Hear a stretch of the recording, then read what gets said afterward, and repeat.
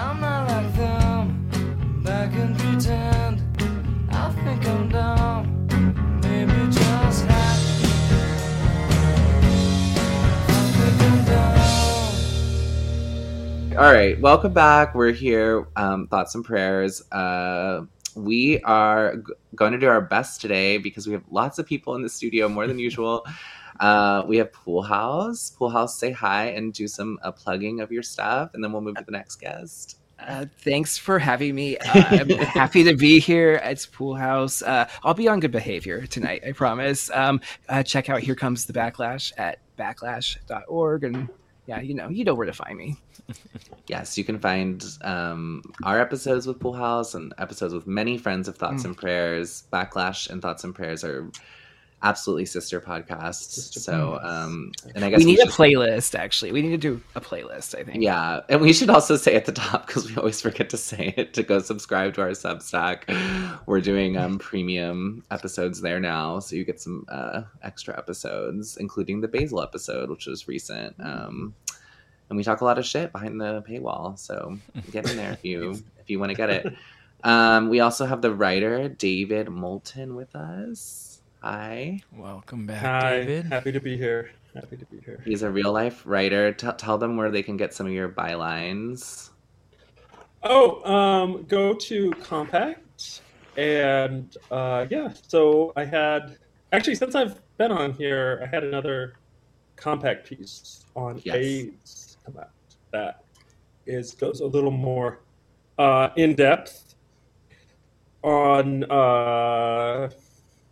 international aspects of AIDS. So yeah, you can subscribe to Compact. I think it's like $9. Some of my articles are paywalled now, but they're totally worth it. They are totally worth it. And hi, I haven't let you said hi yet, How are you? How is your family and children? What's up, crew? Yeah, no, doing well over here. It's always an adventure. So, but excited to talk about Jews and Houthis? Is it Houthis? Is that really how we're saying it? Yeah, David, start us off with the pronunciation. Okay, I've realized that as we came in, what is the correct pronunciation? Right. I've heard it pronounced both ways.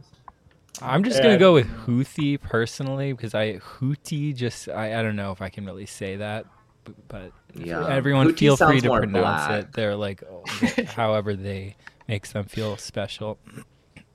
Yeah. Yeah. So I used to actually. I'm gonna look at what it is in Arabic again. Okay.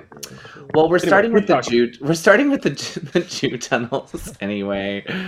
One of your kinsmen, a Chicago rapper, tried to go in the Chabad today. Did you see that? What? One of my kinsmen? Well, just because they're from Chicago too. Oh, I was like, is this a Jew or like, No. are you insinuating that I'm a rapper? I wasn't. No, a Chicago native rapper whose name I did not bother to look up tried to go investigate. Was it Lil Durk? I don't know. I should look it up. I'm being dumb, not saying Chicago it. Anyway, rapper. he tried to go in today, and they there's this funny video of all these Jews like Russian like freaking out and like pushing him out of the Famous Richard. I've never Yes. heard of Famous Richard. But the video is really funny. It's okay. Breaking news: Famous Richard, the Chicago rapper, just kicked out of the Chabad headquarters in Crown Heights, and there's all these guys in the Jew outfits, the costumes, kicking him out. Yeah, I didn't even know you could walk in there like that. So that was surprising to see that you could like just go in the building. I haven't tried yet. Sorry, guys. I don't make it to Brooklyn often, but you need to do anyway, one of your intrepid investigations, Q. Well, I do really lazy investigations, but I've yet to go to the attempt to get into the Crown Heights Chabad myself. Wait, have you looked for a tunnel just near you? I feel like there's probably like in Manhattan. There's probably other Jew tunnels. You could probably find one like on your way to work. Yeah, I have thought a lot about like all the weird doors that are like in the ground and stuff. I mean, there are like there are literally a lot of tunnels under New York that are just like unused subway tracks and stuff like that. So there is just like truly like infrastructure of tunnels underneath New York, you know. So all sorts of shit could be going on in there. I don't know. Mm-hmm. Well, okay, Pool House, since you're the most conspiracy filled, why don't you start us off with, you've had a couple weeks to marinate on this. Like, what is your take on the Jew tunnels? And I feel like for our listeners, we don't really have to clarify what we're talking about, but they tried to build some tunnels under the Chabad headquarters in Brooklyn, which is kind of like, for the ignorant, Chabad is just the center Chabad of the Hasidic movement. Is that fair to say? Yeah, of like it's the center of the major Hasidic movement. Yeah. They put their Vatican in Crown Heights, Brooklyn, which seems like that's awesome. Big downgrade, but that's the Vatican of the Hasids is Crown Heights. But yeah, take it away, Pool House. What do you think? You're a conspiracy expert, I'd say. Yes. Okay. First of all, as 3 gays, 1 Jew, I'm happy to be a part of this summit. So thank you again for having me. My take is going to be annoying because I think the whole thing was kind of a psyop. Let's start though with this. What are these tunnels? I don't know. I don't think it's actually been clearly established. There's a few stories I've heard like what the tunnels are for. Let's just assume they're what everybody thinks they're for. Okay. Like I think there's a little truth in every tunnel, I feel like sometimes. So there's like probably something to some of this, maybe not, whatever. That is not the story to me. The story to me is like, wait, when you say what everyone thinks they're for, you're talking about like blood libel, Gentile baby. What? No, I meant cheating on real estate. Like I thought that's okay. Or maybe that. I don't know. We don't know, right? The official story is cheating on real estate. That is, they went with that story. Which I don't mean to be anti-Semitic, but you know, okay. So I like how they use their own like anti-Semitic stereotypes as a defense, sort of in this case. Yeah, they were like, whoa, we're just expanding our building without a permit. Yeah. Okay, so there's anti-Semitic stereotypes all over this, and I feel it's interesting to me that the New York Police Department, those great, brave investigators, uncovered this, this Jew tunnel. Like the video gets all over Twitter. Anytime a video is all over Twitter, you should feel very, very suspicious. Like, why is this being driven, right? The videos of like Jew, like these old Hasidic guys, like climbing out of like the sewer grates and stuff. It's just like it's like off the charts, right? It's like off the charts, anti-Semitic. I think it's more. First of all, I don't know. I talked to Fitz about this on my show. I have a complicated feeling about what a Jew even is. There's a lot of different types of Jew, right? And so the idea that there could be nacine warfare between the Jews, that maybe certain political actors in Israel perhaps are deflecting attention from themselves because of their terrible PR situation in the Middle East by creating scapegoats out of their people that they've traditionally, honestly, kind of treated poorly within the kind of hierarchy of Judaism.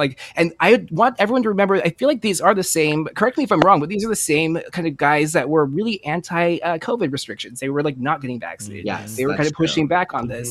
So they're kind of these dissident figures. So because of that, I do have like a little bit of affinity, or kind of like I want to give them some leniency to a certain degree. But again, there is truth in every tunnel. So like A showed a video article from Vice with me about not this group, but sort of a different Orthodox group, and like kind of their history of like a pedophilia or whatever, which maybe is another implied kind of theme with the tunnels. Maybe there's something to that, but until it's like concrete proof, it just feels to me like this big, like kind of like distraction, and kind of very on the nose, like so on the nose, right? With these kind of like just anti-Semitic stereotypes. So I find it a little bit sus. Yeah, I mean, all the articles the next day were like Twitter flooded with anti-Semitic tropes. You know what I mean? And so it definitely the timing of like trying to make it like anti-Semitism is on the rise. Yeah, definitely feels like a thing. Yeah, but it's like, it's weird because it's like it's like the worst anti-Semitic stereotypes you could think of, like literally making coming out of the sewer. Like that's a little it's a little heavy-handed. Almost. It's like literally like Nazi propaganda videos like look like that. I also thought it was. Go ahead, David. You chime in. Well, no, I was just going to say, like, I feel like in this case there might be a philo-Semitic reading of it, in the sense that the Hasidics were so opposed to COVID restrictions. Like, weren't they the only group of people in New York who were just like, no, we're not going along with this bullshit? And so They definitely weren't the only. They definitely weren't the only ones, but they were the biggest, like, most organized group. Yeah, there's like 200,000 Hasidic Yeah. in New York, right? So yeah, that's huge. That's huge. And also, yeah, they were the only organized group for sure that was like that big, where the leaders were saying we're not going to do it, and the leaders were vocally saying we are not going to comply. And they were, and I think that was something that was floated when the story came out. Was like, oh, these tunnels are actually to resist the regime in the future, right? So we need to resist, which I think is, go for it, right? Like, if you're the Amish, you can just go out in the country, but if you live in the city as a religious community like that, you're going to need the cuts and corners. Well, they said, I mean, they were saying it was like to be able to worship during the lockdowns, but then it was also like they were saying the tunnels were only built like 6 months ago. So I guess, they could be preparing for some like future pandemic or something. But the timing of it doesn't really add up. And then the other thing I was wondering about is, what is the Hasidics' relationship to Zionism?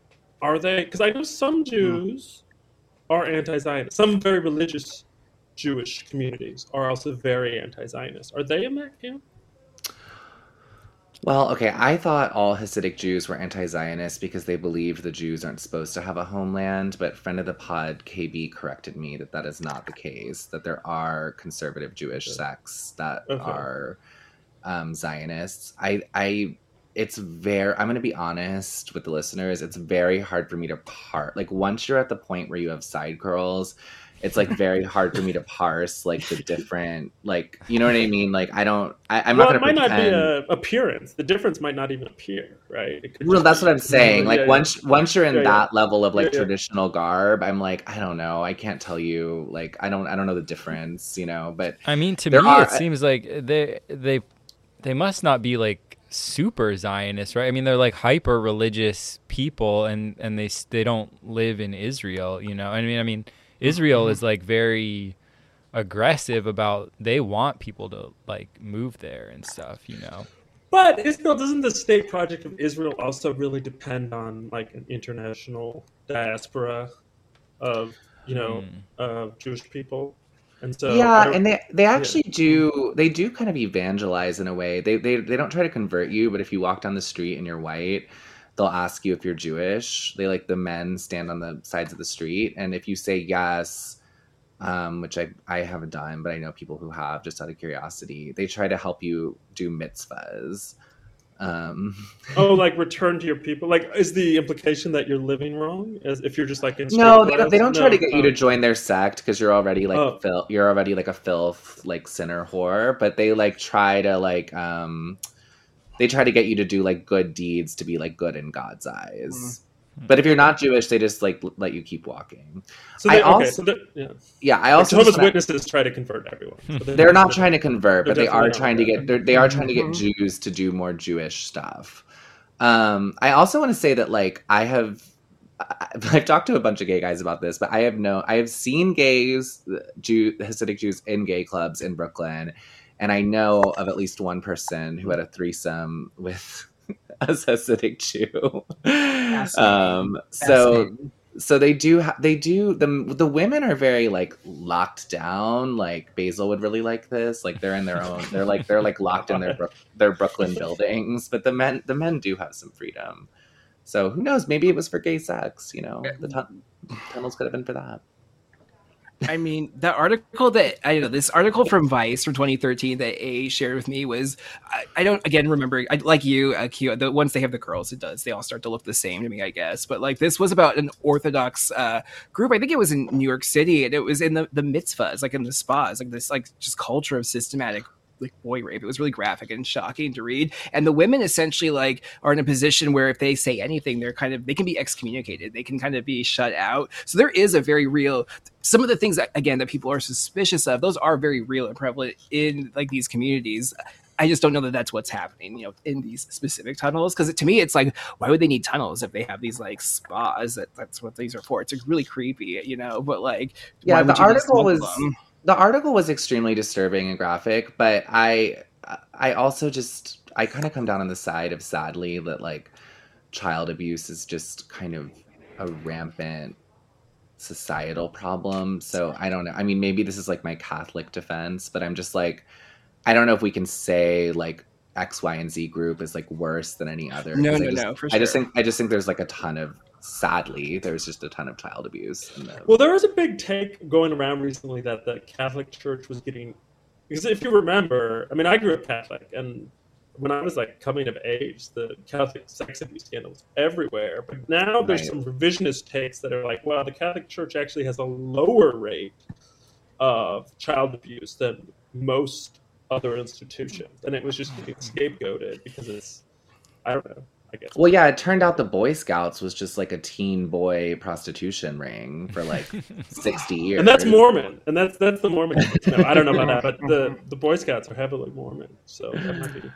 Yeah. I had some experiences with the Freemasons. I don't want to go into it, but just many groups. To your guys' point, many groups are like involved. So to me, yeah, I think that is kind of the point though, because that was a lot of the go-to. That was a lot of the conspiracy chatter. It was like this is for like human trafficking, or like I don't know, like what you kind of alluded to earlier, like a blood libel type of situation. And to me, it just seems like I don't know, like unlikely. I don't know. Maybe there is something involved there, but I tend to think that some of these other explanations do make sense. And I don't know. And again, why this prevalence of anti-Semitic like kind of narratives and imagery? I think they want a certain number of people to be anti-Semitic. I think they want to provoke that kind of tension. Well, and then they there's the definitely whole do. thing. There's the whole thing about are Catholics and Jews like Freemasons, basically. But that's a Well, whole another. Oh God, I rabbit never hole. heard that.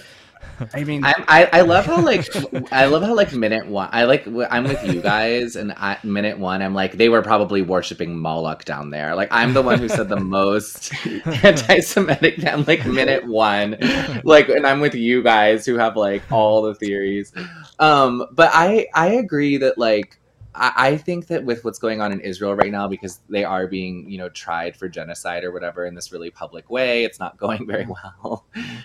Some of our listeners might have seen the clip of the young woman who was testifying, and she was like, "Do not compare this genocide to our genocide." Like, oh my Oh god! yeah, that was pretty. And she- I didn't see that. I didn't even see that. It's pretty bad, and she realizes pretty quickly what she said. There's also like kind of a lot of so I went to see The Zone of Interest yesterday.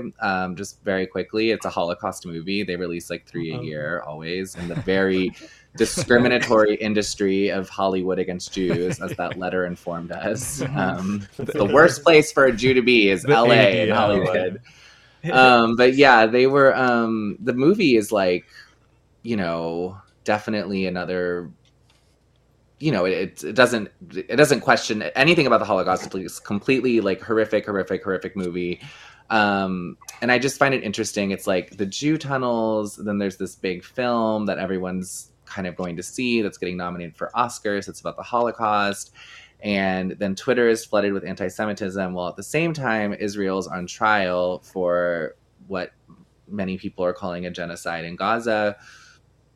It does feel like they want, as Poolhouse pointed out, for there to be a certain level of kind of like undercurrent of sympathy for Jewish people and a belief that anti-Semitism is on the rise. And this story was kind of perfect for that, I mean, Because why else? yeah, okay. They have sexy hoodies now. Why do they have that? They are luring, I think, a certain segment of the population for whatever, I would imagine, for like, increased polarization. Why are there movies about kind of civil war happening in America? I think it's all kind of festering kind of from the same centralized conflict. I don't know. It's an intentional kind of dialectic. What were you gonna say, David? About the connections I'm trying to draw. The anti-Semitism thing, I feel like that's just a way, certainly on Twitter, and just maybe in general in America, like the only way you can relate to anything is through either being for or against DEI stuff, right? Or being, you can either be woke or anti-woke, and everything is filtered through that. And so, I mean, there's this war. I mean, I don't really think it's a genocide, but it's definitely like the worst war of the 21st century happening right now. Maybe it's like a Jenna light.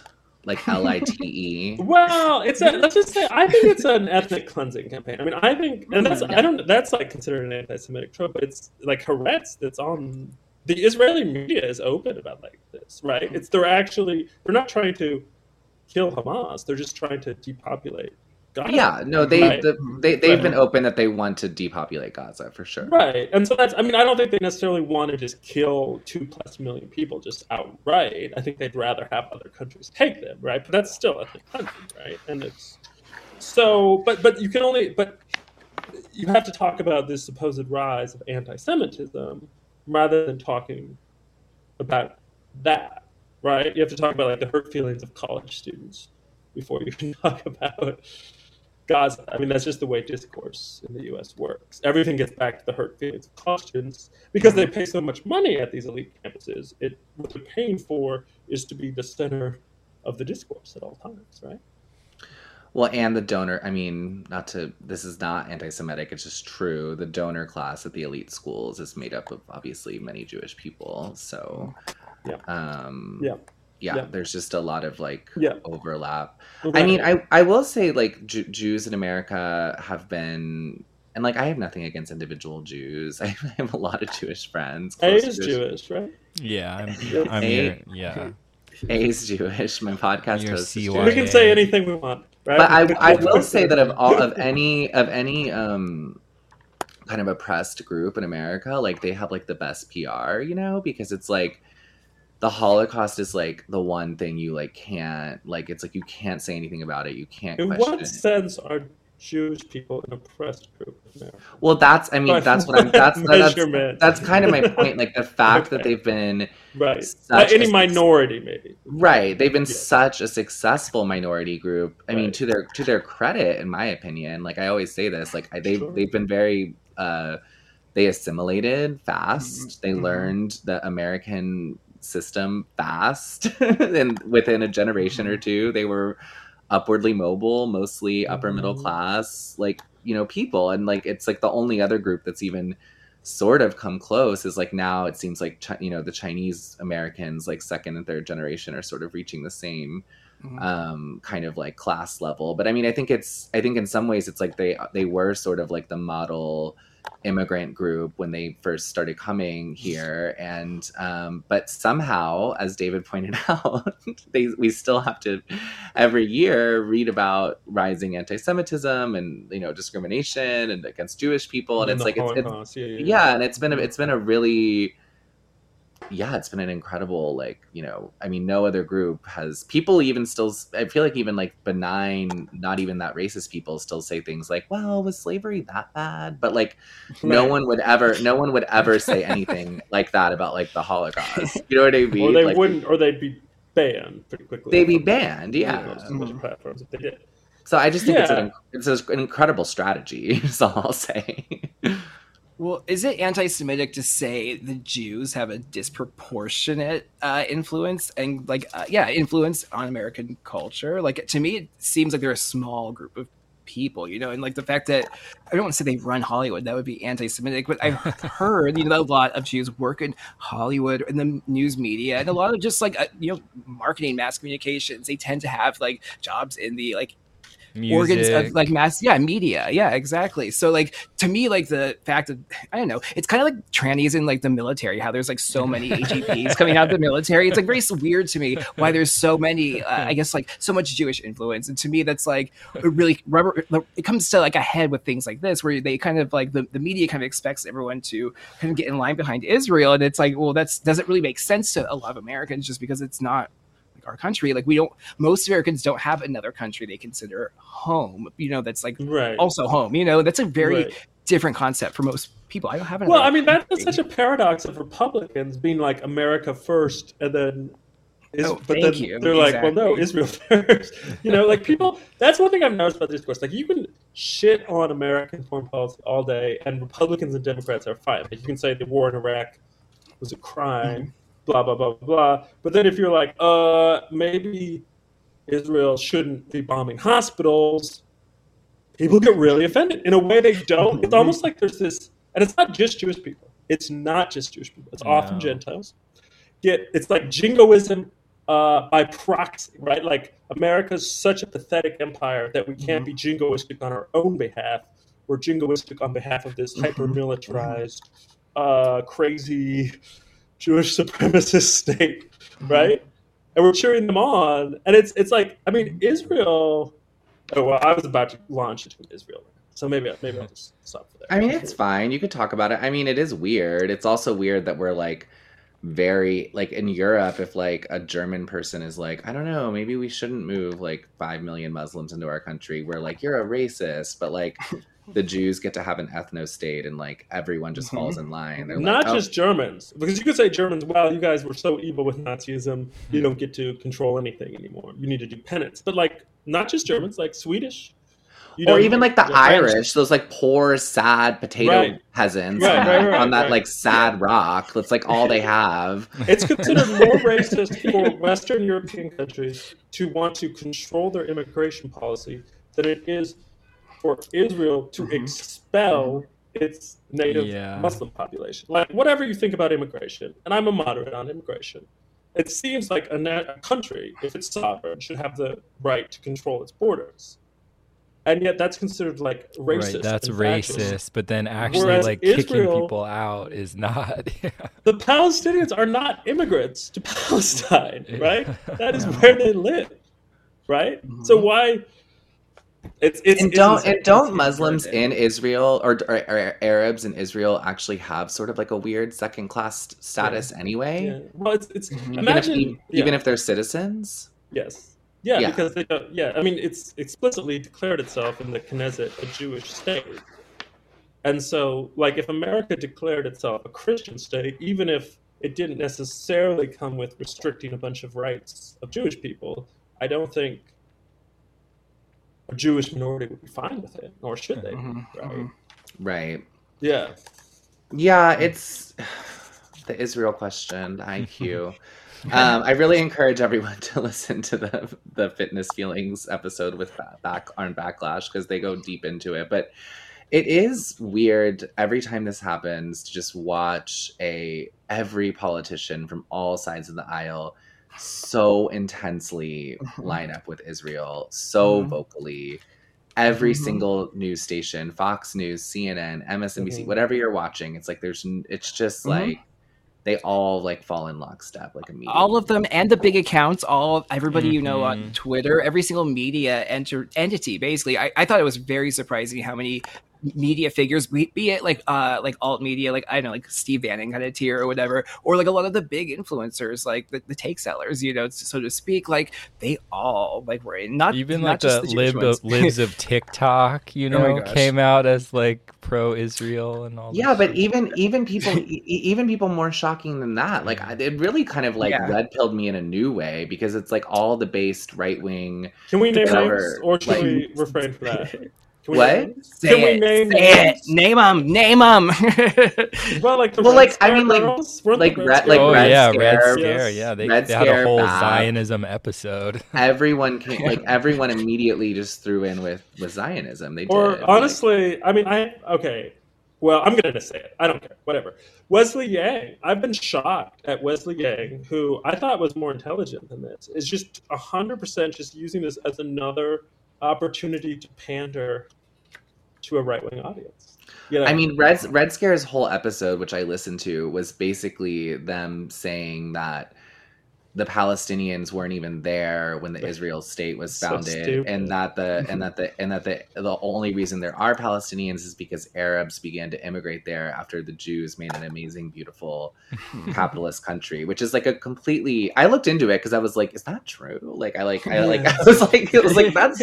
was like, if that's true, that's crazy. And I like started reading about it, and I was like, oh, that's been like completely disproven. Like that is not true. And For then I was like, decades. and then I was thinking about it, and I was like, it doesn't even make sense because I'm like Jerusalem, like certainly that's been there for thousands of years. Like someone was living. What is the someone was argument that living- there was just no one there before, or that? Yeah.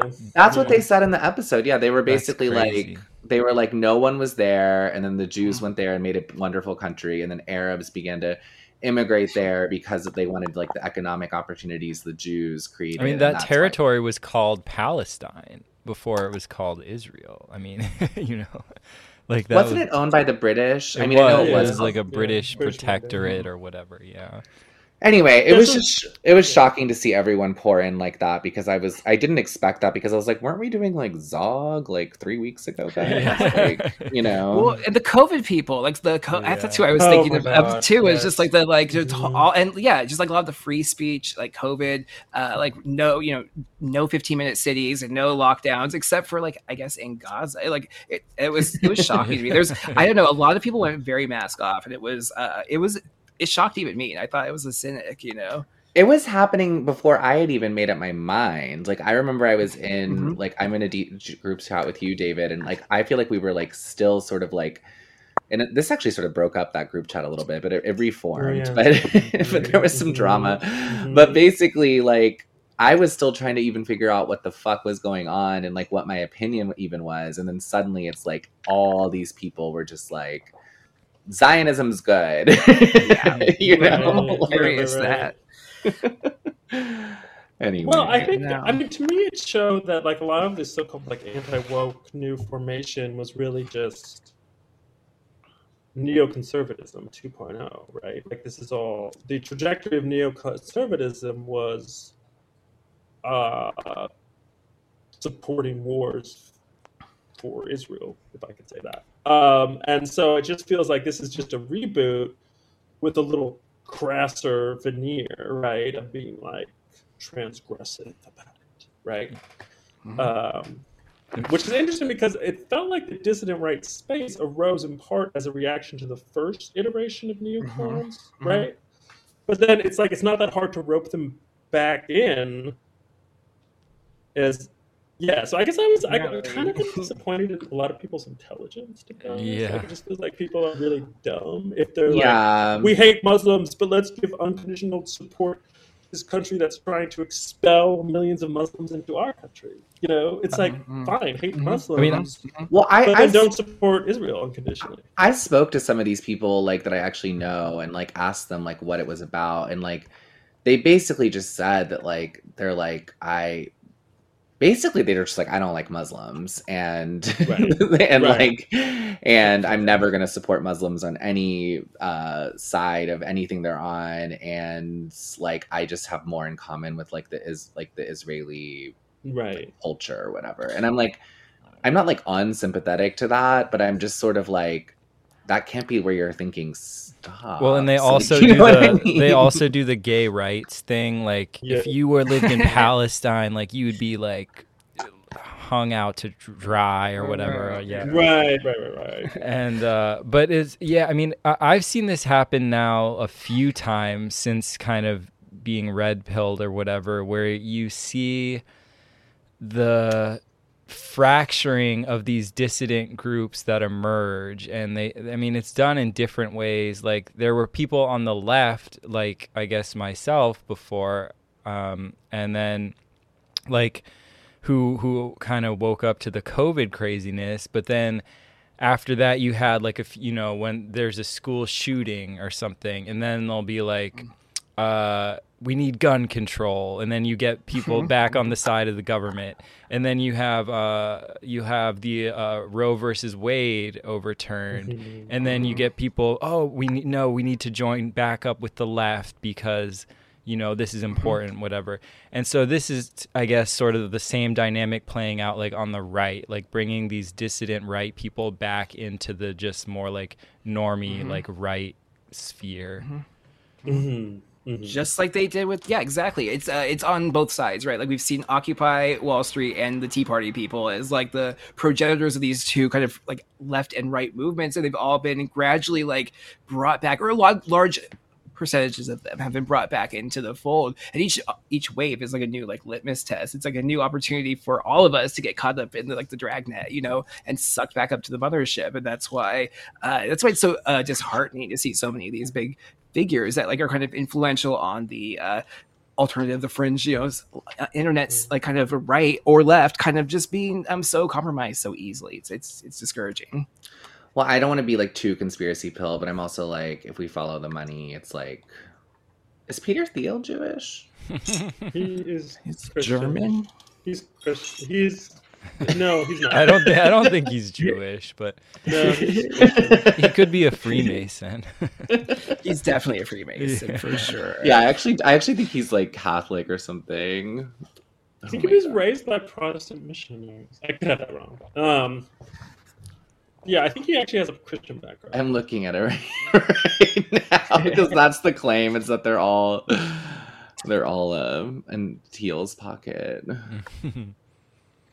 Oh, I mean, I don't think he's Jewish, but that doesn't mean that he's not invested in kind of channeling this dissident energy into a certain direction that's beneficial to him. Yeah. well, weren't he and Barry White having a love fest over something about like Palantir was like going to do affirmative action for Jews or something like that? I don't know. Sounds plausible, but I That's don't right. Yeah. Oh yeah, you're right, David. He grew up in an evangelical household, but he describes his beliefs now as somewhat heterodox, whatever the fuck that means.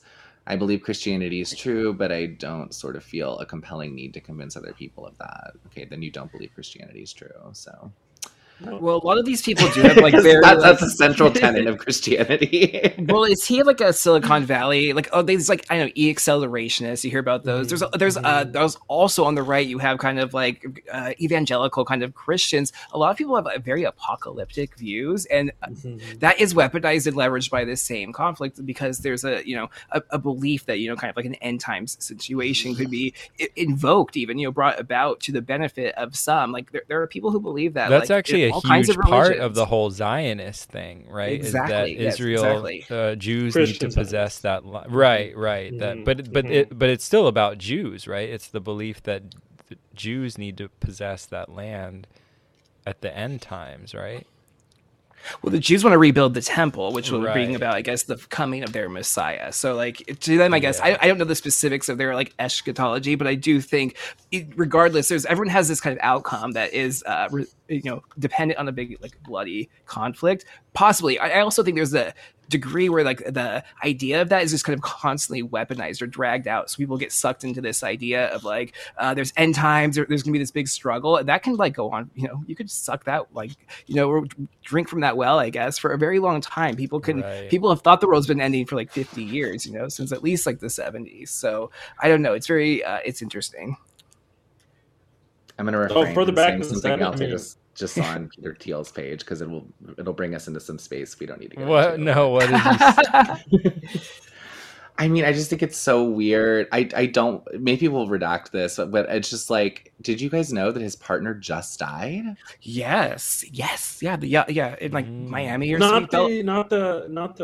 a new partner, because they're like one jumped out a window, right? Yeah, that one jumped out the window. Jumped right? out a Oh, window class. A second one, or no, just the same one? No, he got married in 2017. Unclear if he's still married to that man. And then this like other guy just died, and I didn't know that. Houseboy. I just Houseboy. find that Yeah. I just find that very weird when there's a sudden.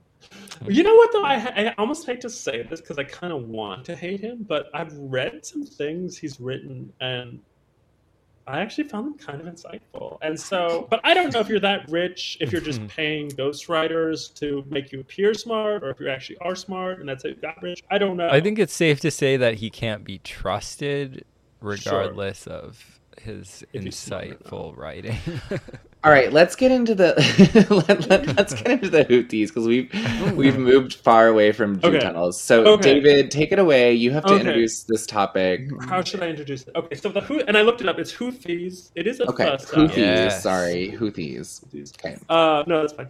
I've heard it pronounced both ways, but looking at the Arabic, it looks like it should be a thought.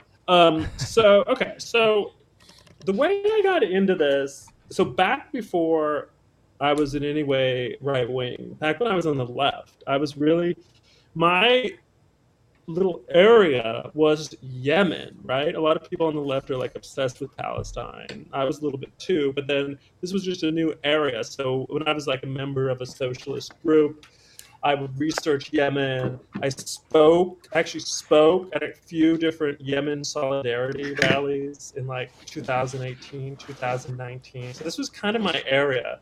And I let it go during COVID, but getting back into it again. So Yemen. Okay, so Yemen first sort of caught my attention anyway in 2017. There were reports of like this massive famine in Yemen of like 10 million people about to die because of the Saudi attack. Right, there was this Saudi Arabia and the United Arab Emirates had Yemen under blockade, were bombing it. There were all these alarming reports that everyone was about to die there, and so I started looking into it. So Yemen is a country of like 30 million people on the south western edge of the Arabian Peninsula, and it's like the poorest country in the region. It's like the rest of the Gulf states, right? Like Saudi Arabia, Bahrain, Oman, are all super wealthy, run by these billionaires who don't really work at all. They just import all their proletariat from other countries like Yemen, right? And Yemen was always like, it's okay. How to put this? Let's say it's a primitive place. It's run by tribes. Never had really like a firm central government. During the Cold War, it was divided into two different countries, and then reunited after a civil war in 1990. So, okay, jump forward to 2011, right? Y'all remember the Arab Spring? Wait, can I ask you a quick question? Yemen's Yeah, like yeah. super poor, even though it's really close to Saudi Arabia, right? Yeah, because they're Okay. so it's the poorest Arab country. It's the poorest Arab country. And they don't have any oil somehow, even No. though it's right there. They don't have. I guess they do have a little bit of oil. They do have a little Okay. bit I of oil, think but they their have main oil. resource is just like labor that they export Okay. to. They export to other countries and then send back. So 2011, right? You had all these uprisings in the Arab world, Egypt, Syria. What's that other country? Tunisia, et cetera, et cetera.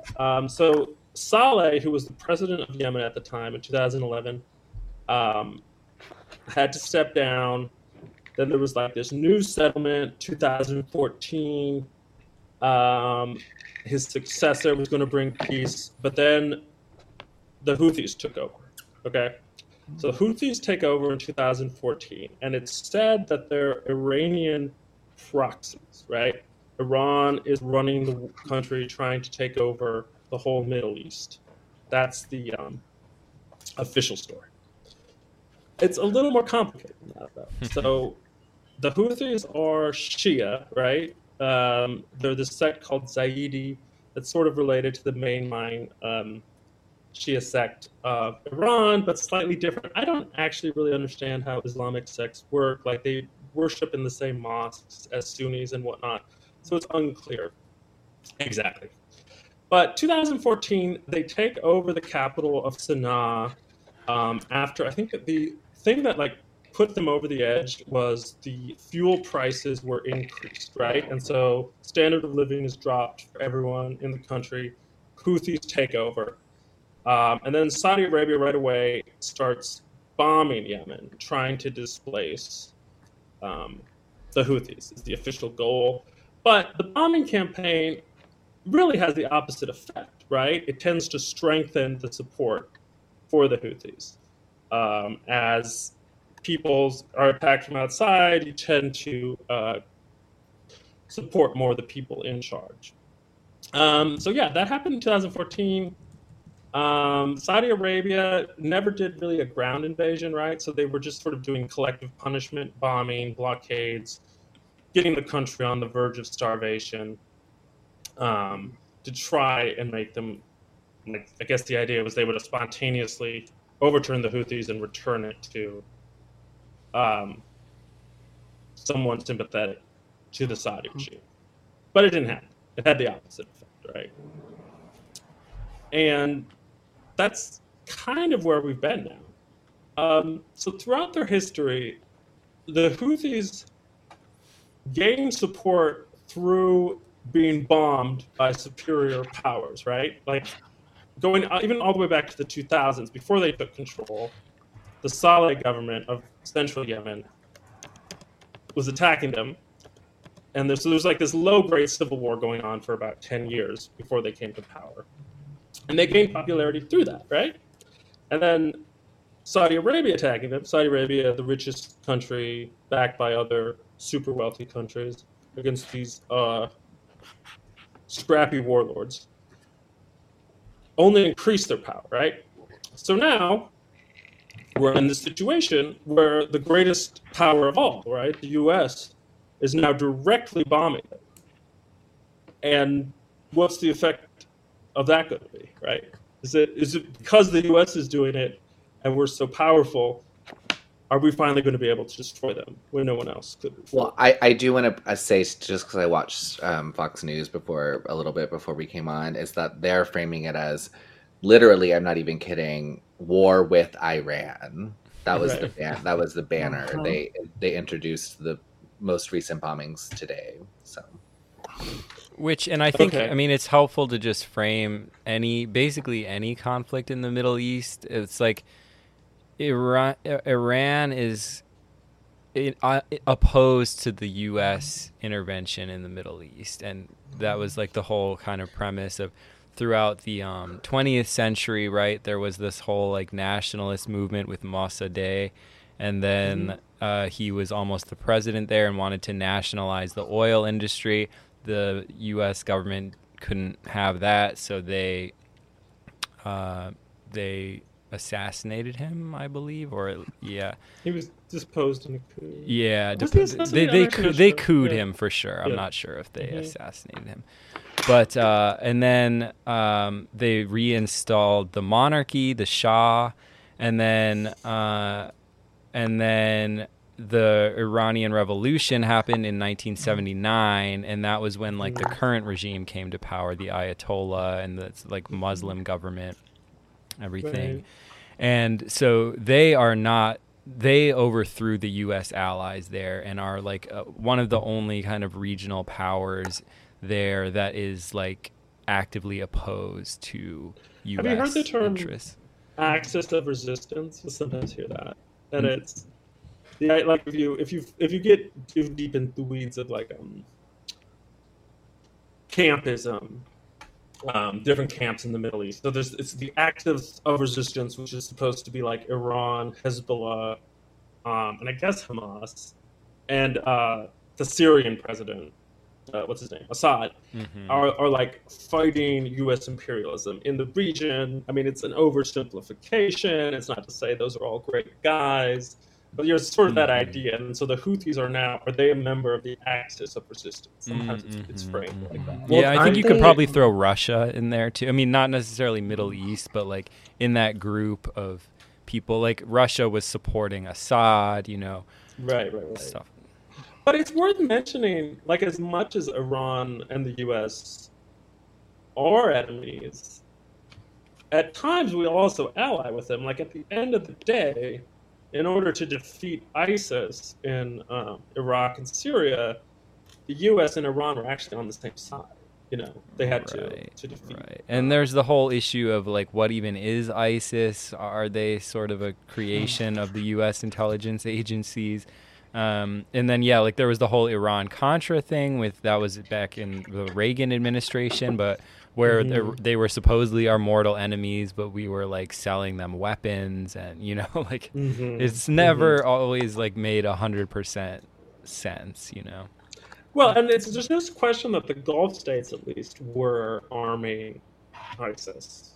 Qatar was definitely arming ISIS, and they're our allies. So it doesn't always make a ton of sense, right? So at various times, like the CIA had contacts with the Houthis because they were a potential ally against Al Qaeda, but then we were also arming Al Qaeda in Yemen indirectly through our Gulf state friends. So it gets very incoherent very quickly, and so whenever someone wants to declare one particular group in the Middle East as like the ultimate embodiment of evil, you have to like roll this back a bit and point to like, this is when the Republican politicians you vote for were directly supporting this group, right? So can I ask a quick question?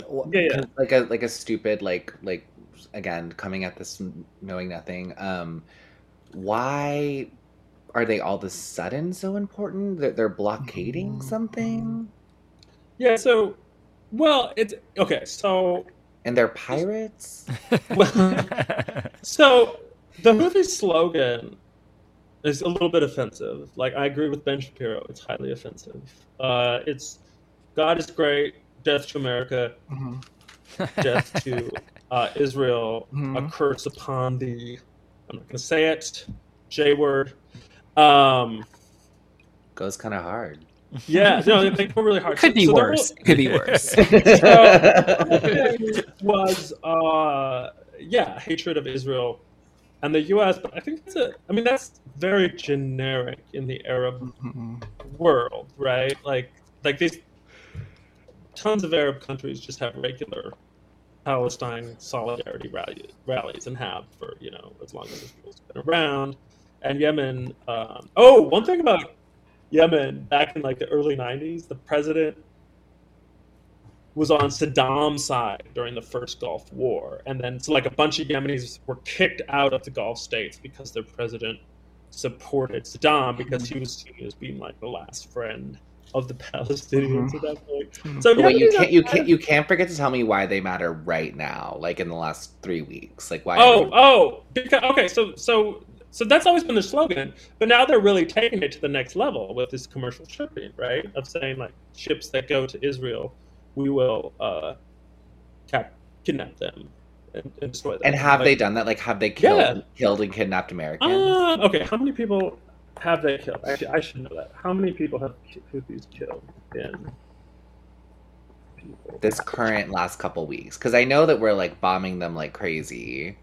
Yeah. But the most important thing is that they're like sexy twinks. There's always a sex-lectic. But I think that is interesting though, right? That there's just like insta thought, like insta hoodie. Like, I don't know. I don't know. Yeah, and he's just a kid. Like, he was like, when they took over, he must have been like a little kid. Like, yeah. So he's always I've known as the Houthis, that guy. Let's bracket the question of how many. I saw somewhere, but it was a left-wing account, so I'm not saying this is right. It could just be like this romanticization of the third world freedom fighter, but saying like, oh, they haven't actually killed anyone. They're just disabling the ships. They're just taking the ships and taking. Because I do feel like if they'd killed, I mean, this could be naive, but I do feel like if they'd killed Americans, it would be even more intense than it is. No, they haven't said that. So no, they're not. So they're not, and they're only. I mean, this is the thing. People say, "Well, isn't this intolerable that they're attacking global shipping?" But as sort of like as brutal as they are, I think they're basically rational actors in the sense that they haven't been doing this for 10 years. They just started doing it because their stated reason makes sense. Like it's out of solidarity with Gaza, right? I think it's an op. Okay, I think I didn't know about the Houthis really till today, and that was really good, David. That was a deep explanation. It kind of confirmed all my suspicions. Because you mentioned like this revolution in 2014 that felt like very Arab Spring coded to me. So I'm just like, okay, they had this type of uprising. So it makes me think that these are like.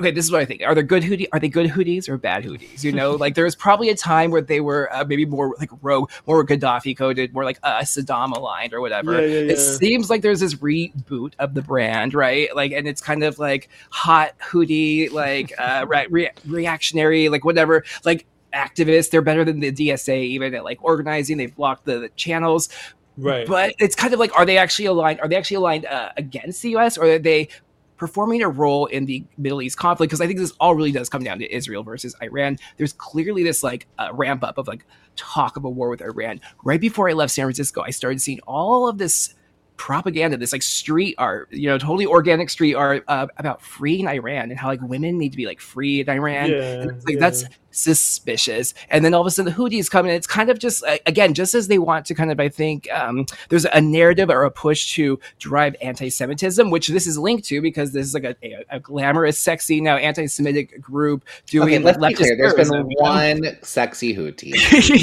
I've been a prominent figure in the whole thing, though. I mean, he's been showed up everywhere. Yeah. They Just the found poster boy. Houthi Timothy Chalamet and they put him out there. But They did. Man, God bless. They're getting smart. They're getting smart about how to like allure, teenage girls or whatever into this, and the gays, I guess, obviously. But I don't know. To me, it's a very similar gesture, similar playbook. It's like dramatizing this kind of conflict, which furthers the real goal, which is an excuse to intervene, an excuse to do something about the people in Gaza, an excuse to bomb Iran. It's like a ratcheting up of these tensions with those outcomes, I think, kind of in mind. And I don't know. I tend to think, well, like the Houthis at every stage, going back to the early 90s, again, the attempts to crush them, although they were successful in like assassinating their leaders and so on, in the end, ultimately make them stronger. So is the U.S. smart enough to see into the future that we're intentionally making them stronger here, or do they?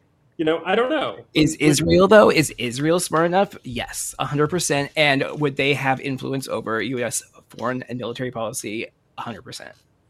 Mossad's smart enough. And Mossad and like the U.S. State Department and all that have a much better ability to control the narrative of the conflict. And so when we get these things like Houthi Timothy Chalamet, to me, it is sort of more likely that if that image is everywhere, the State Department and the intelligence agencies are aware of it and on some level feel it benefits their agenda. That would be my point of view.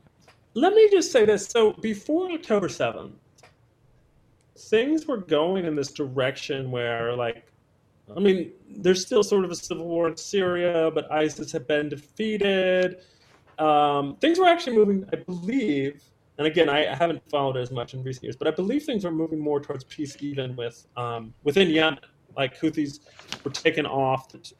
Okay, I should know this better. I believe Houthis were taken off like the official terrorism list. Mm-hmm. So we were moving sort of in the direction of peace in the Middle East. Actually, things between Iran and the Gulf states were tapering down. Can I just stop you for 1 second? Yeah. Aren't we in some ways sort of moving toward quote unquote peace in the Middle East because the war in Syria, the war in Iraq and Afghanistan, like all of this stuff has essentially weakened or knocked out any true rival to Israel besides Iran in the region at this point. Saudi Arabia is a US ally. It's like, so isn't some of this quote unquote peace in the Middle East really just the kind of US imperialist project has like kind of worked and there's really only one group left standing, which is Iran, to some extent? I think that's an interesting question. I mean, I don't know how much was planned. Right. I mean, and maybe this wasn't all planned like that. I just mean like this is sort of what has happened, like through a variety of like 2 decades of wars and whatever. You know what I mean? Like post-Project for a New American Century. It's a neoconservative agenda. The neoconservatives are like a subdivision of like AIPAC of Israeli policy. And so like, I guess I should say like Judeo, like Christian policy, right? Kind of evangelical or whatever as well. They are kind of carrying out the work of them here. And that was explicitly the plan. It was like, we're going to go after like dominoes. And there's like the Wesley Clark kind of like clip where he talks about this like Middle Eastern intervention strategy. Right. And it's like, I mean, what is left? We didn't really win Syria, kind of. Well, but draw, did that work though? Right. What about like, okay, so Hezbollah was strengthened during the Syrian civil war. And so in some places, like it seemed like maybe that project didn't work entirely and we're heading towards some like political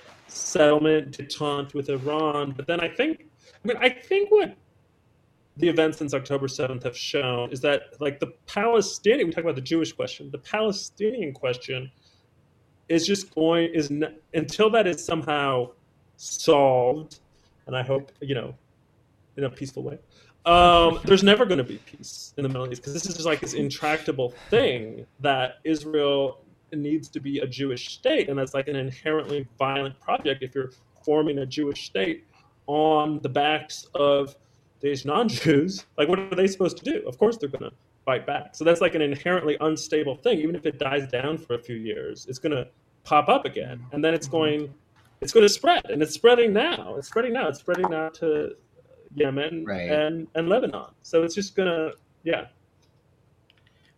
I just hope they solve it quickly. I don't care, honestly, if it's peaceful or not. I just hope they shit or get off the pot is kind of my perspective on the PQ, the Palestinian question. Well, they don't.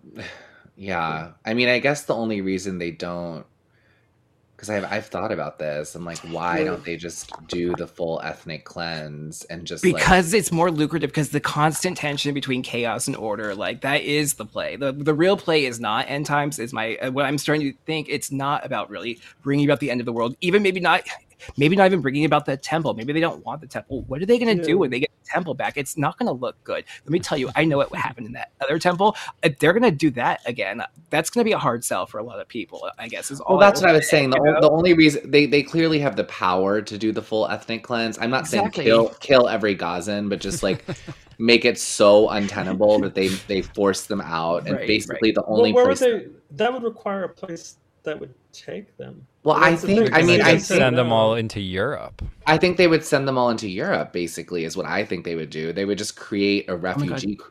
Libs would adopt them. No, they would. That's what I'm saying. Like doing that with Ukrainians and shit. Oh my gosh! Like I think they would just create a refugee crisis, like what happened with Syria. They would pour into Europe. It would be horrible. But I guess the only reason they don't do that, because they probably could do that, is like it would just cause them. It would be like ridiculously bad PR, for lack of a better word. Like, well, I mean, Israel is dependent on its sponsors, right? I mean, Israel's dependent on the U.S. and sometimes they'll say, "Oh, we don't need U.S.," but I think that's bullshit. I think that's a bluff. I think they need U.S. power, and so yeah, I don't think. Yeah, if they just you can't expel that many people into another place without just sowing chaos everywhere. Which is, I mean, that's like what? But I just don't understand what the end is. Then they can't kill them all, because that would be horrific, and that would obviously, I hope, would turn the world against them if they killed 2 million people. And I mean, again, taking it back to conspiracy land here, which I don't know if we're all on the same page, but I mean, who's to say that sowing like widespread chaos isn't sort of the goal? I mean, yeah, I don't. Well, yeah. Yeah, I mean, I mean that's what I'm saying. I think they don't need to necessarily resolve this. They just need to incrementally keep making it worse. The Gaza population, I imagine, is not like, I don't know what it used to be. The situation is, to me, I think it's about kind of that balance between chaos and order, because if they can constantly promise the salvation from these like turbulent times, like we can just get to peace, we can just get to that, or I don't know, they can use that as a lure. They can keep people invested in this, or having other people think it's going to be about the bringing about of the temple or the end times. There's all these kind of like lures that they kind of hold over this whole conflict, and they've been the same ones for like 70 years, and they just keep, it's like Lucy in the football, they like keep moving it, like Charlie Brown, they keep moving it, and we like continue to invest and do the same. But what drives me crazy about this situation, the reason I joke so like violently about it, is it's madness. Like it's the same thing for like forever, right? They've been doing the same thing forever. There is not really fundamentally that much that has changed or budged in this situation. So it kind of is like, do they want to resolve it? I don't know. I mean, I think they do. I think like Netanyahu and Likud definitely do want. But that's assuming they're in charge, like truly in charge. Okay, can I ask another stupid question? Could they put all the Gazans like in the West Bank and just they all are under the Palestinian Authority, and that's where they go now? Well, then they would still be within. I think they want Israel wants the West Bank too. It sounds nice. It does sound nice. Because I was like, what if they just go? What if they just go there? Hamas doesn't get to lead anymore. The Palestinian Authority gets to lead. Well, how would they just by fiat take power? They can't just take power from Hamas. I guess that's Hamas true. is willing to fight, as they've shown. So Jerusalem is actually in the West Bank, or like what? Jerusalem is actually in the West Bank, or like directly abutting it, sort of. Yeah. Look, I'm just trying to think of solutions here. I'm like, we have a lot of land in America. Could there be the left wing solution is just like like everyone just lives Can't we all get happily along? and loves each other. Yeah. And Israelis just magically give up the idea of needing a Jewish state, and Palestinians stop hating Jews, and everyone lives together and sings Kumbaya. I don't think that's really going to happen. I don't think left wingers are like wanting to kill Jews at all. Not at all. I think, in No. fact, I feel like, of the Palestinian solidarity movement in the U.S., it's like Jewish Voice for Peace, right? Like Norman Finkelstein, the most outspoken pro-Palestine people in America, are all Jewish. I actually not don't. my I mean, opinion, I agree with so- you, David. Like this is why I think the tunnels were an op. Is like, I don't think there's any real thirst among any significant group of people to like actually kill Jewish people or like I just don't even think that's. I've never encountered No. that, even in the most No. vehement, anti-Israel people. I've never encountered people who feel. Although I have encountered Israeli and Zionist people who talk in much more bloodthirsty, murderous rhetoric, but I've never encountered it the other way. about and I'm Arabs. about Is that what Arabs, you're yes, saying? Yeah, sure. yeah. I think people like Jews. They're likable. Most people like Jews when they're not. Like I'm just gonna be real. They're being a little extra right now, and I think that's like we all know they'll calm down. They happen sometimes, right? You get a little worked up. It's happening to me right now, but they'll calm down, and we'll get back to being like friendly with the Jews, is my belief, because they are entertainers. Like I said before, they're celebrities. They're funny. They are likable people. They're welcoming usually and gracious. Like honestly, I think most Americans have a favorable impression of Jews, but feel a little bit like between a rock and a hard place when they're being asked to support the policy of another nation that is literally not theirs and does nothing really like for everyday people. I mean, at the end of the day, who's gonna do your taxes if you get rid of all the Jews? Okay.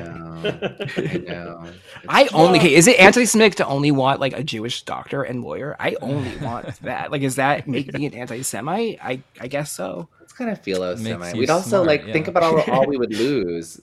Mila Kunis, Natalie Portman, Scarlett Johansson. I found out was Jewish yesterday. Wow. So we'd lose a lot of hotties, Yeah. Sorry. No, I think David's like having serious political discussion, and I'm like, It's all good. It's all good. Yeah. Well, I mean, it's just right. I mean, I think it's about defending the indefensible, right? So if you just keep it on the level of, well, we all like Jewish people, I love my Jewish friends, then if you have that discussion, that's where they want to keep it. So you don't start thinking about questioning, Gaza and why we're spending so much money to destroy Gaza. Ethno state. Right. Well, how does Yeah. everyone think it'll play into like all of this stuff? This is like beyond Houthis, just like the whole conflict. Like, Yeah. how do you think it'll play into the?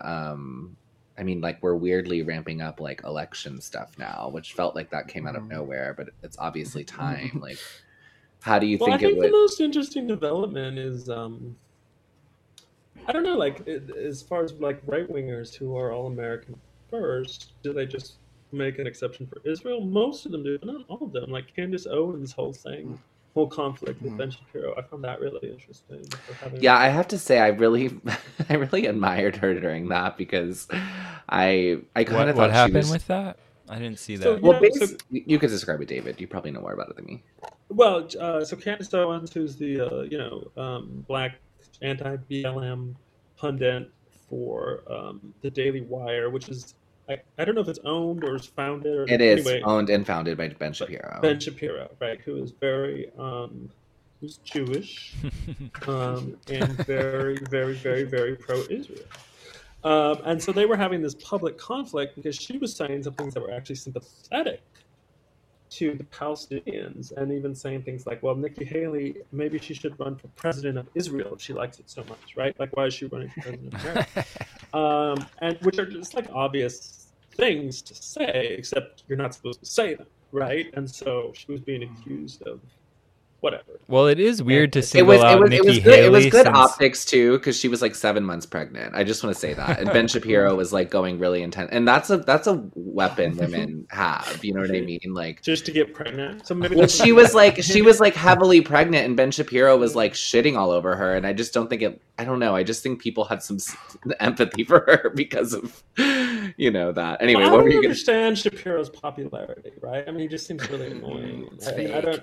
Yeah, I mean, I definitely prefer Candace Owens all the time. I mean, she's very anti-gay, which whatever. I don't take that personally, but Same. she seems like a cool person in a lot of ways. I mean, but Shapiro just seems really annoying. So I don't know. It seemed like she won that PR battle. I think she's smart. I don't dislike her at all. Yeah, I find Ben Shapiro utterly grating, and I don't know who Ben Shapiro's like fan base is. I really don't. But Well, Some people Candace think he's Owens. smart. I Yeah, guess. he's like a debate nerd. You know what I mean? Like the people who are like, "Oh, you get owned with facts and logic or whatever." But Facts don't care about your feelings. yeah. But that's the thing is like Candace Owens is more consistent as far as like not like rejecting the idea of like using your victimhood as like social capital, whereas Right. that's what Right. Ben Shapiro always talks about too. Right. Is everyone wants to be a victim, and then as soon as there's an Israel thing, then it's He's the victim. yeah, He's like prime exactly, victim, right? yeah. Right,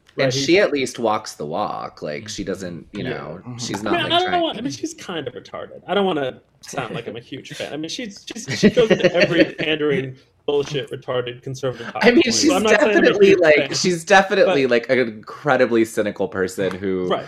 But saw she's been- saw an opportunity to make a lot of money, and like, yeah, I'm not trying to pretend she's not some great philosopher We're or not something dealing like with that. like the Galileo of the 21st century. She's No, just- she saw a niche that hadn't been filled. Black lady who's Right. So So, but yes. it's significant that even that someone like her could. That shows some kind of shift, right? That she would be like saying, "Wait a second, I rose to prominence as a member of this minority, saying we need to stop playing the victim all the time, and now you're telling me no, I need to turn around and show deference to this other victim cult. I don't feel like I'm going to do that. So we've got to give her some props there." That's, Yeah. Totally. No, I know. David's I like, feel- whoa, too much Candace Owens love.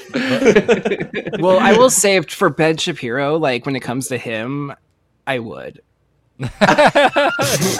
Full House. Ben Shapiro can put it in my Spaghetti-O. Oh no!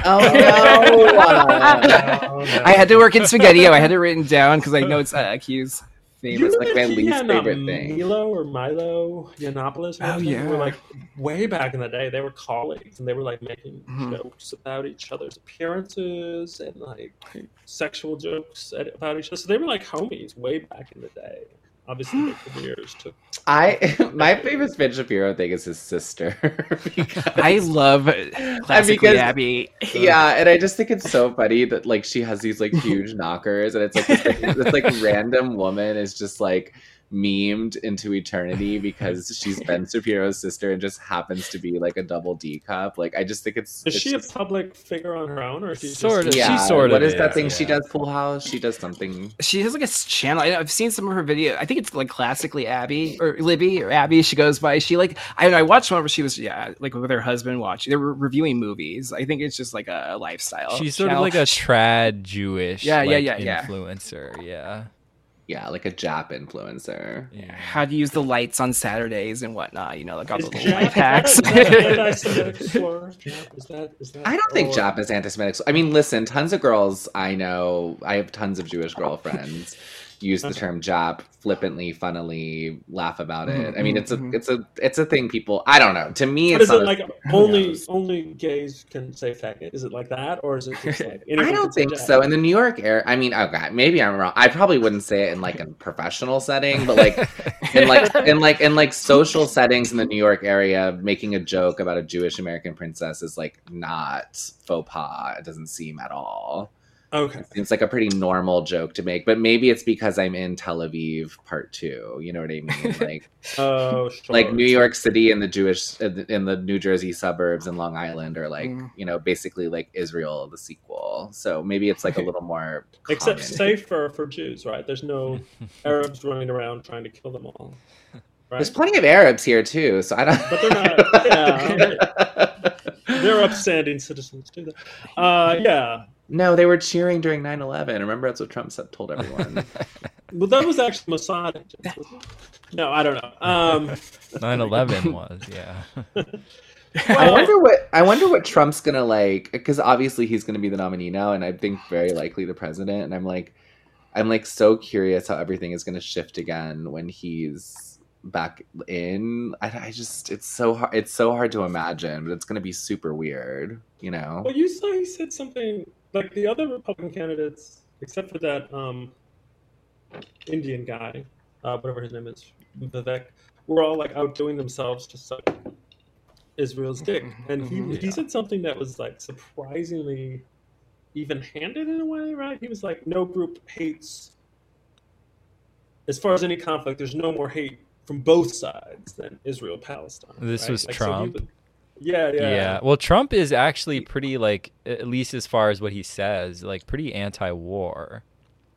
Yeah, he's a Zionist. There's no non-Zionist candidate for U.S. president, but he is. I don't know. Everyone thought he was gonna be this like raging like nightmare last time, and he was gonna drop all these nuclear bombs, and he was like slapping ass with like Kim Jong Un and just like kind of Israel. Like I mean, things were kind of chill in the Middle East to a degree. You know, like we were like I don't know. It was he does seem kind of anti-war, and he's spending money. He doesn't like to spend money on this. Shit, other people's money. Kind of a miser, cheap. I don't know. I thought he was really bad on Israel actually because he moved. Remember the embassy thing? He does exactly what they want. It's true. So there's no real risk there. Well, okay. So sorry to get back in this, but that was right 2018. So that was when I was at my most left wing and following all this, and there was all those like they were vast majority were just completely unarmed people in Gaza walking towards their like confinement zone and just getting shot by IDF snipers, right? And like maimed and killed, all on camera, while Trump was celebrating the embassy opening in Jerusalem. And then, I mean, I just thought that was so grotesque. And then a few years later, October 7th, people are like, the Palestinians need to give up violence. Violence isn't acceptable, but all those same people were fine with them being shot, you know? So it's really not about violence or non-violence. It's just about the Palestinians, by existing, create this problem that won't go away, even when they're like completely peaceful. Their existence is like an existential threat to the creation of a Jewish state, right? I wonder how much his daughter influences that whole Zionism thing, or if that, I don't know, or if that's just how he feels. You mean because she's married to Kushner? Yeah. Well, she converted. She's Jewish. Yeah. Oh, she did. Okay. Mm-hmm. Yeah. I wonder if that. What's his name? Sheldon Adelstein. He has a lot of investment, I think, from Israeli business partners, I think. Well, yeah, and there's that. You know, it's funny because I loved that speech where that people tried to be like Trump is so anti-Semitic, but he was in like some like he gave some speech, like private speech, into a room full of bankers, and he was like they were mostly Jewish, and he got up and he was like the secret recording they released was him being like, oh, I know I got a lot of money lovers in here, right, fellas? And like everyone, like the crowd just goes crazy, like no booing, nothing, total cheers, loving it, laughing their asses off. And I remember they tried to release that to make it like everything they released about Trump and Melania like made them look better. Like when they tried to like smear Melania because she was like, I don't want to fucking decorate the White House for Christmas. I don't feel like doing that. They tried, you know, everything they leaked about them always made them seem like cooler. You know? That's true. Well, yeah, I remember that. There was like a push to make Trump seem anti-Semitic, but that was really a stretch. Like they had to completely take certain speeches out of context and say, "Oh, he's actually talking about Jews here," but there was nothing. They had to go and do a whole Charlottesville in order Yeah, to the try and hang Charlottesville anything and on him, Jews in will my not opinion. replace us, and then my he opinion. didn't. Oh yeah. He That was- said there were Trump- bad Trump people for- on both sides or whatever. Yeah, he did say that, but I mean, Trump was like part of like the New York elite for decades. Like, Right. there's no way he's He's probably the most pro-gay, pro-Jewish, pro-black. Like he is like probably the biggest slib of them all. Like honestly, like I don't know. Like 4 more years, it sounds like a dream. Sign me up. He does just like it's so weird how people hyperbolize him because he does a genuine. I mean, like I don't know. I mean, he's chaotic, but he does seem like genuinely seem to like not really have an issue with like any like special interest group, really. I don't know, except for trans people. He doesn't seem to like trans people. I don't even know there. I mean, What? even What there, are you he's just talking like- about? Best friends with when Caitlyn. he banned trans people from the military or whatever. I think that was a misinterpretation of what he did. I mean, because like trans people require like special. Right. I guess what he did was he said. said we're not going to get paid like $400,000 for every trans Yeah, I person don't to get think- Botox, Thank Right. to get lip fillers before they head out into the Right. battlefield. Do you remember when Orlando boob happened, jobs. like in 2016, and right, there was the shooting, and it turned out it wasn't actually a gay hate crime at all. It was just like randomly selected, but it Right. was portrayed as this gay hate crime. And if you listen to Trump's speeches at the time, he is so emphatic and heartfelt in like his love of the gay community. Like he's not kidding, and it's interesting how much these things shift because in 2016, I feel like that was part of his appeal. It was like, we're going to crack down on Muslims because we love the gays, right? And then before October 7th, the Republican Party was going in the opposite direction of being like, we need Muslims here to protect us from drag queens, or And so there was like this weird love of Muslims among Republicans that, of course, just evaporated immediately as soon as Israel got back in the news. But that was really growing for a while there. They were like, oh, these Muslims in Michigan want to shut down gender ideology in public schools. They did like that. They were Yeah. like the based Muslims. They were Right. doing that for a little while. That did go away really fast. That went away really fast as soon as Israel's in the news again. God, the drag queens. Christopher Rufo just released a new 10-minute documentary about drag queen story hour, which I kind of cannot believe we're still talking about in 2020. Not because I'm like pro it, I just can't believe it's like become such a like cultural. It's like entrenched in our culture now. It's an American The fear tradition. of drag queen story hour is entrenched. The Well, fear, they'll- but also like the insistence on like Mhm.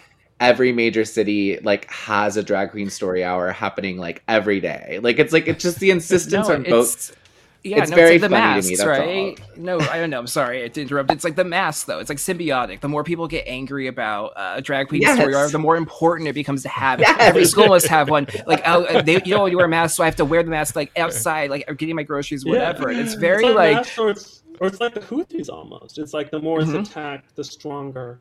It But is. mhm, It's so true. And then on the libs of TikTok got unfollowing because it's like all these teachers started showing up, and they were like, "I'm gonna go to school in drag." Like, you know what I and they mean? know. Like, Have any of you actually seen like a drag queen story hour in the wild though? Like, are they actually happening? I don't. They, They are- definitely have they drag queen definitely are brunches for happening. kids. Yeah, Okay. yeah. they definitely do kid events. Like I know drag queens who have performed at events for kids, so Okay. I know it does. It's not like it's not a psyop. It's happening. Okay. I thought that the teacher in Canada was a hero, though. The one who got the breasts. That were, was like, so funny. Such a That good was That struck troll. me as a So- little unprofessional. I thought that guy was. I don't know. I'm not sure if it was even real, but it was like that person should really like that person's better than Marina Abramovich. Like that is performance art. Seriously. It was amazing. Well, and it's also possible that he was actually like on Christopher Rufo's side and trying to make a point. Right, about- right, yeah, I right. think so. I absolutely. think so. Definitely. No It one ever became figured clear out. at some point when he was going like skydiving and Yes, stuff the with like the skydiving. giant, like I don't- grotesque, I like feel fake like he tits. never actually emerged to speak for himself. Like I don't think I ever saw an I don't interview think with. so. No, he never really, he left it a mystery, but it was amazing. I loved it. I kind of want him to be Trump's VP. Do you guys have any? Do you guys have any predictions for Trump's VP? Like, I can't even imagine who it's going to be. They said it's going to be a New York politician, Cuomo. I mean, that would be crazy, Huh. right? What do you think no. of? Yeah, I mean that was amazing how That'd be Trump crazy. triumphed so quickly. I mean, he's Santos? Could it be George Santos? That would be That'd so. be incredible. Oh my gosh. I don't think that's. I mean, I don't think that that's possible, but I would love it. What if it's RFK Jr.?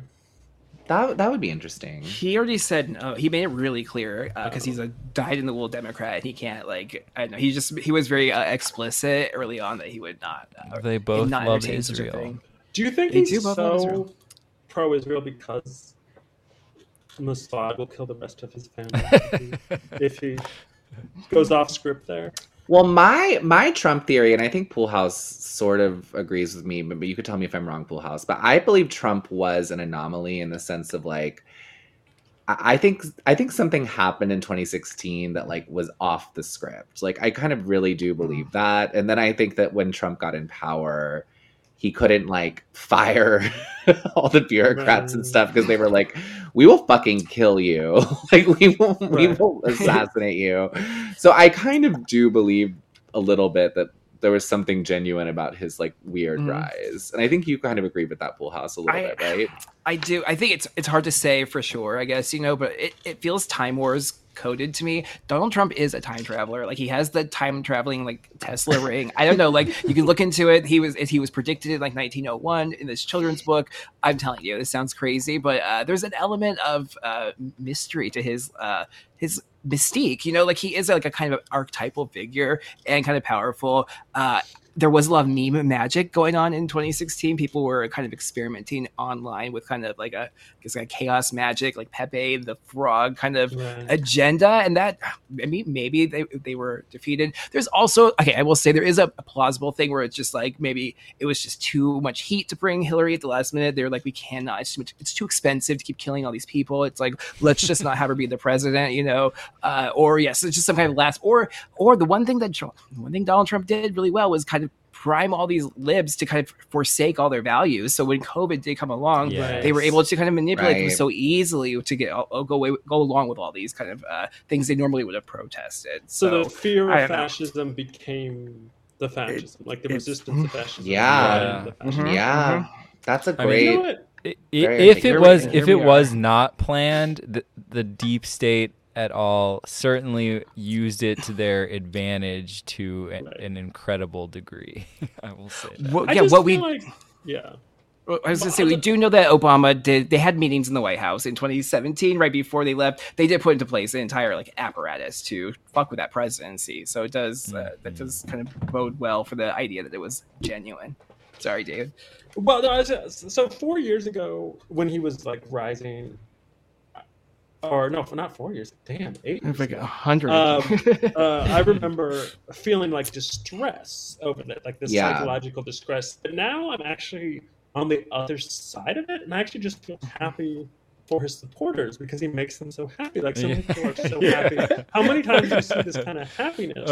And I'm not one of these people who feels schadenfreude. Like I don't get any pleasure from the distress of libs, and that they're like my friends and family, so I actually feel kind of bad for them. But I'm mostly just like, why not just focus on the positive and the fact that he makes so many people happy?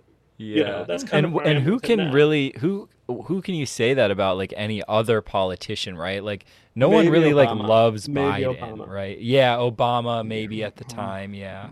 The first Obama term, he made a lot of people really happy. I think there was a joyous, element to his Hope rise and change. or whatever.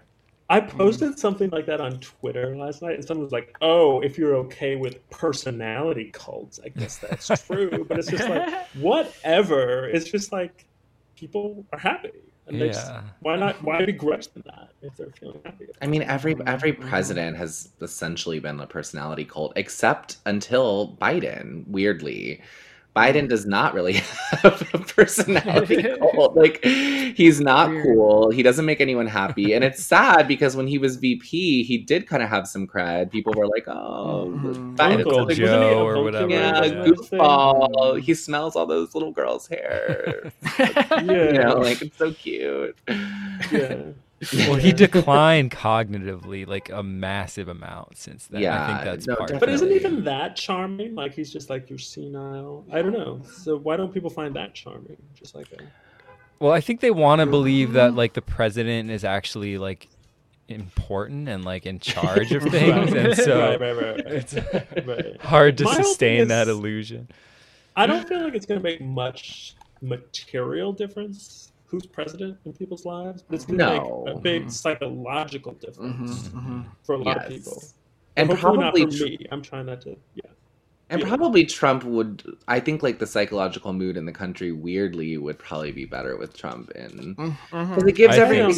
I don't want libs to do another COVID, though. I mean, they're not happy anyway, David. They're not happy anyway, so you might as well give them something to focus their time and energy on, because they're just miserable. I know. I kind of agree with David, though, too, about, like, I don't want another Jan 6 thing to happen where we have to deal with that, you know. But, I mean, I'd rather have Trump than anyone else. But God, I mean, another Biden term, I don't.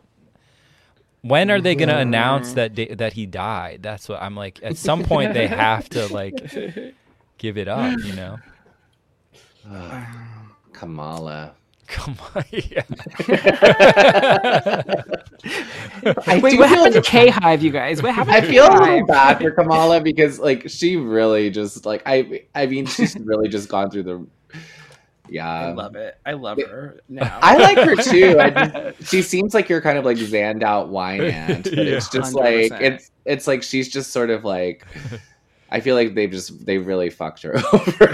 Like, she's never gonna be president. Like, it really went poorly for her. Kind of like Mike Pence, you know. It's like he'll never be president either. What do you guys think of? So I'll admit I was at a certain point sympathetic to DeSantis, and I to this day know friends from COVID Twitter who actually went to Iowa to volunteer for DeSantis, like a couple of weeks ago. Like, still really thought he could win because of that. He can't win, but I did. No, I mean, he was the only politician who has basically outright like said like the vax is bad and like people shouldn't take it. Yeah, so I respect that. Friend of the pod, Cassandra, said she felt really proud when she voted for DeSantis, like as the governor in Florida when she was living there, because she was because she was very anti-COVID, and she was like, he was the only one who was. I think there was a lot of pride in Florida for DeSantis, but he couldn't. I mean, some other politicians, like even Trump, I guess, were like anti-mandate or whatever. You know, like they didn't think that you should have a vaccine mandate. But DeSantis, to my knowledge, is the only one who's really like came out as like, no, like you shouldn't take this shit. You know. Well, actually, I mean, he was prioritizing it for elders early on, at least. But, early on, but I don't think Trump was good at COVID at all. No, he was. No. No. They did it on him. I liked the money, sort of, but yeah, no. I liked the, but that. And it wasn't even that much money, but.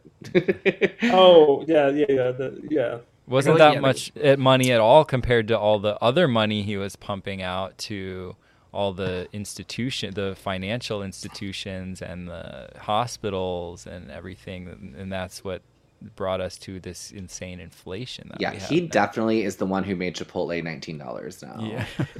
It was definitely Trump caused that. Congress was there too. The Democrats, I believe, had control of the Congress, but or maybe not. I don't remember who did, but it was. Yeah. Well, CARES Act, though, all of that stuff, COVID, CARES Act, all those things happened in every country, at least in the Five Eyes, right? All these very similar protocols came, all these Chinese-style things just suddenly became acceptable, right? And it's like, he's definitely culpable for to a degree, but I also see COVID in some ways as something that was done to him, like it was done to us. Like I didn't know he could have had a better team. He could have had actually, and he did. I want to get into all of it. There was a lot of interesting stories that have come out from some of the people who were in that White House advising him. There was a lot of conflict between the executive function, like the Fauci's, the CDC, those people, and Mike Pence's office, who were supporting those people, and some of the doctors that Donald Trump was Pence listening was to. really far in, yeah. Yeah, Did because I they're tell all you guys fun. I talked to Jay Bhattacharya about his time advising Trump. No, that's Oh, awesome. interesting. No, I It's didn't. incredible. I'm not revealing anything. He said this publicly. He said Trump completely believed like the imperial model that millions of people are going to die. He was going to if we don't kill lock down. everyone. Yeah. Yeah, and he said, so Bhattacharya, I think Bhattacharya is a great guy. I adore Jay Bhattacharya. He did say that like DeSantis was actually reading stuff and looking into it, and Trump was just like, okay, experts say, gotta do this. So just like, I don't think Trump is a terribly intellectually curious. No. He gets everything from TV. That's what makes sense that he fell for it, because he's like the primary. He's like, I mean, they were reaching him through Fox News at one point, and NBC. I feel like they were doing these ops on like Morning Joe to get him to do the opposite thing. It was like I really think a lot of crazy stuff happened. So that totally tracks. I do believe that DeSantis was better on it and probably more engaged and probably more competent as But I think that's I wouldn't be crazy, shocked like- if Trump has never read a book to I don't completion. Maybe To not. completion. like Tony Robbins, even though I feel like he's definitely read like I don't know something kind of like in that sphere. He did write The Art of the Deal. That's true. Written books. Yeah, I mean, I Written don't think he books. has the attention span for it. I think Twitter is more his speed.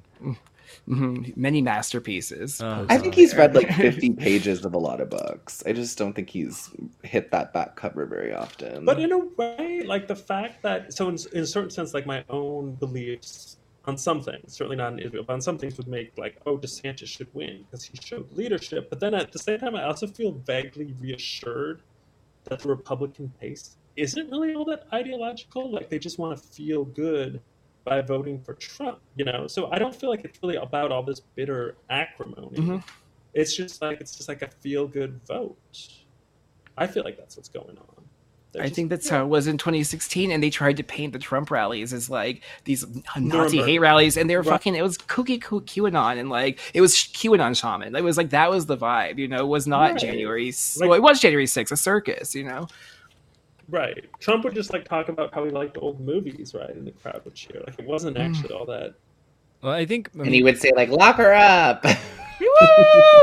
in a way, though, but then Trump he would say, like, also really nice things about like gay people, like those beautiful people in Orlando, just like really sweet things. Yeah, and I mean, Hillary is a war criminal, so I mean, he wasn't wrong. I mean, and a murderer. Okay, so we have to get off soon, but I was sending into our group chat that like that crazy case of the Haitian children that those people were abducting and how the Clintons got them all off. Yeah. I was like, how is so this much not- shit like that. So much. I was like, that is crazy. They had 40 Haitian orphans just in this bus, and like none of them were actually orphans. Like they all had parents. It was bad, and the Clintons totally came in and were like, no, pardon them out. They're good. Even going back to Arkansas, like they're insanely shady. Yeah.